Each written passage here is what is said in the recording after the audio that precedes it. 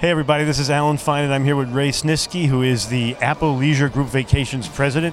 We're going to talk about the merger with Hyatt, its ramifications, and what's care got to do with it here on Insider Travel Report. When you were asked about the merger with Hyatt, you're quoted as saying, the culture at Hyatt was a pleasant surprise. What did you mean by that? You know, I really could never have imagined that there'd be such a cultural fit. And it really starts with the Hyatt purpose, which is we care for people so they can be their best. And it starts with Mark Hoplamazian and goes through the entire group of colleagues. It's been such a warm welcome. It's such a collaborative group of people. We've obviously worked on a lot of different work streams and things to enhance the business.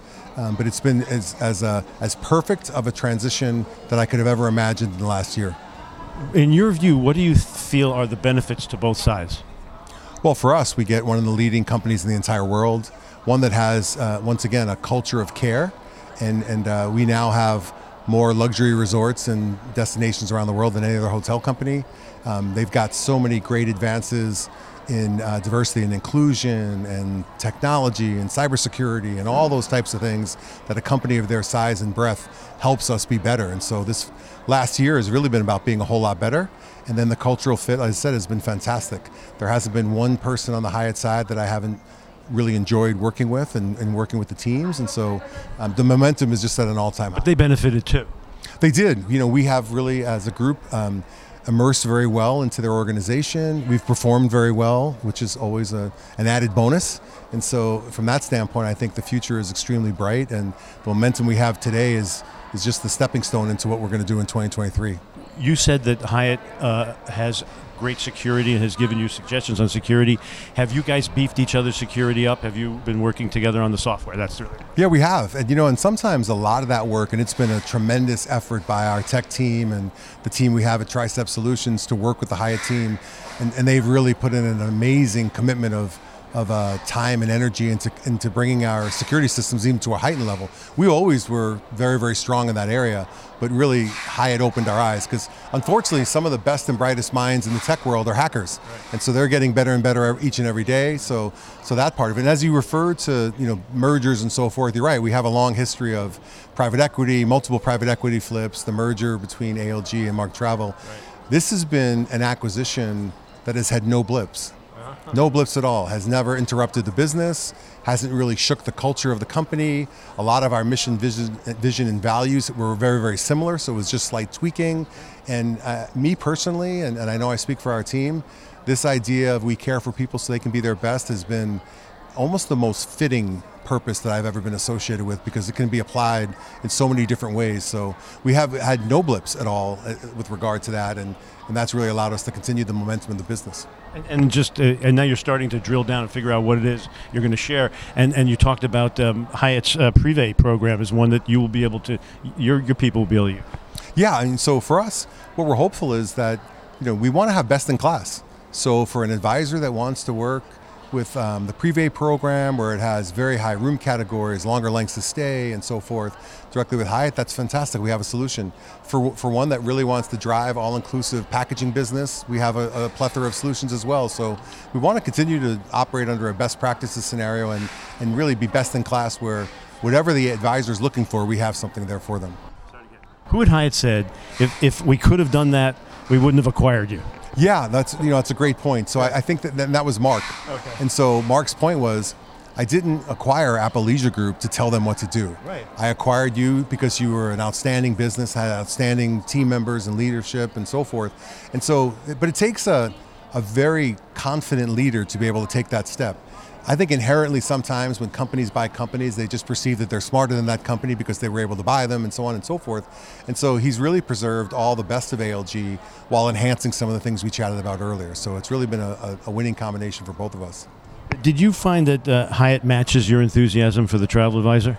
Absolutely. And I think early on that everybody loves the idea of I embrace change until somebody else makes the change for you.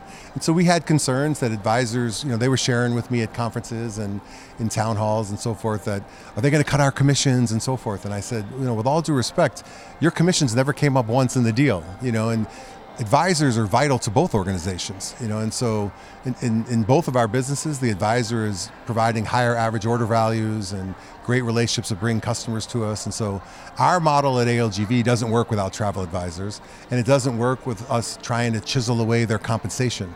I want to find ways for them to make more money and continue to be successful with our company. So, cutting commissions and those things will never be part of our focus. I know you said that. I cannot think of a business model where that would work.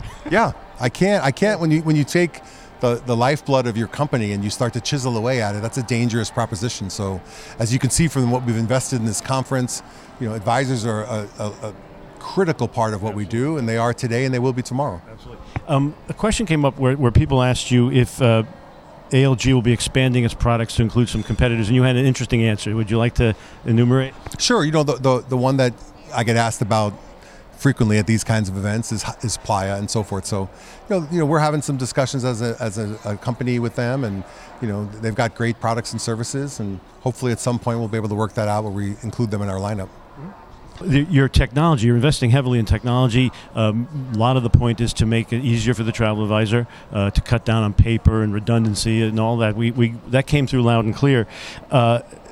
Can you tell us some of the things you've got coming, you've got planned? Sure. For us, as we all know, in COVID, we had to cut back on some investments and had to really be prioritized on how we used our technology. Then after this acquisition with Hyatt, we spent a lot of investment in technology on cybersecurity, all things that are great for our business and great for our advisor partners. But we're really excited about this upcoming year where we're putting a lot more technology into our group business, and our group business has absolutely been booming. It's been one of the leading parts to the company, so we're investing there. We're investing in an enormous project to make VACs more self-service and allow advisors to be more in control and not have to call into the contact center. And which helps the call center. Helps the call center, but it helps them as well, that they're in control of their business and not having to check with us or have us make changes. And then we're continuing with our investment in transformation and really having more digital adoption and having more tools and more robotics.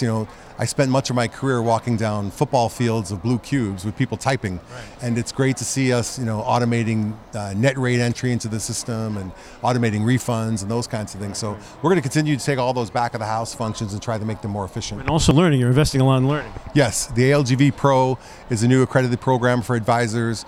We just launched it 2 weeks ago. We already have 5,500 people signed up, and we have 550 people that are already accredited. So we're excited about that. And I think moving forward, it's going to be a lot more about education and content. And we've got all the blocking and tackling down pat as a group right now. And so we're really going to look for ways to help the advisor be much more efficient and help them grow. You said something that I found really interesting. It was that what did you mean by we are the guest's guest? There's 1 week where they're suddenly with us. Explain that. That was pretty neat. Yeah, and this actually comes from Mark. It comes from a conversation that he shared where, we always think of the guest as coming to visit us. Right. And really, we're a guest in their lives. Right. And so in their life for a year, hopefully we spend the best week of their year with them. And so really just changing the mindset. And that really kind of goes back to our focus on care is how do we make sure that we're doing everything we can for the customer. It changes the delivery of the care when you think of it as that we're the guest. Yeah, it does. And it really, another example of putting the customer first and really coming around to us adapting to the customer's needs versus us trying to train the customer. You hear some of those kind of crazy phrases, train the customer or try and market them to act a certain way. No, we need to do all the adapting and coming up with better services based on what their needs are. Travel is more expensive than ever, but that makes you want to give more care because money's not the object. Anybody can match price, but what are your feelings on this?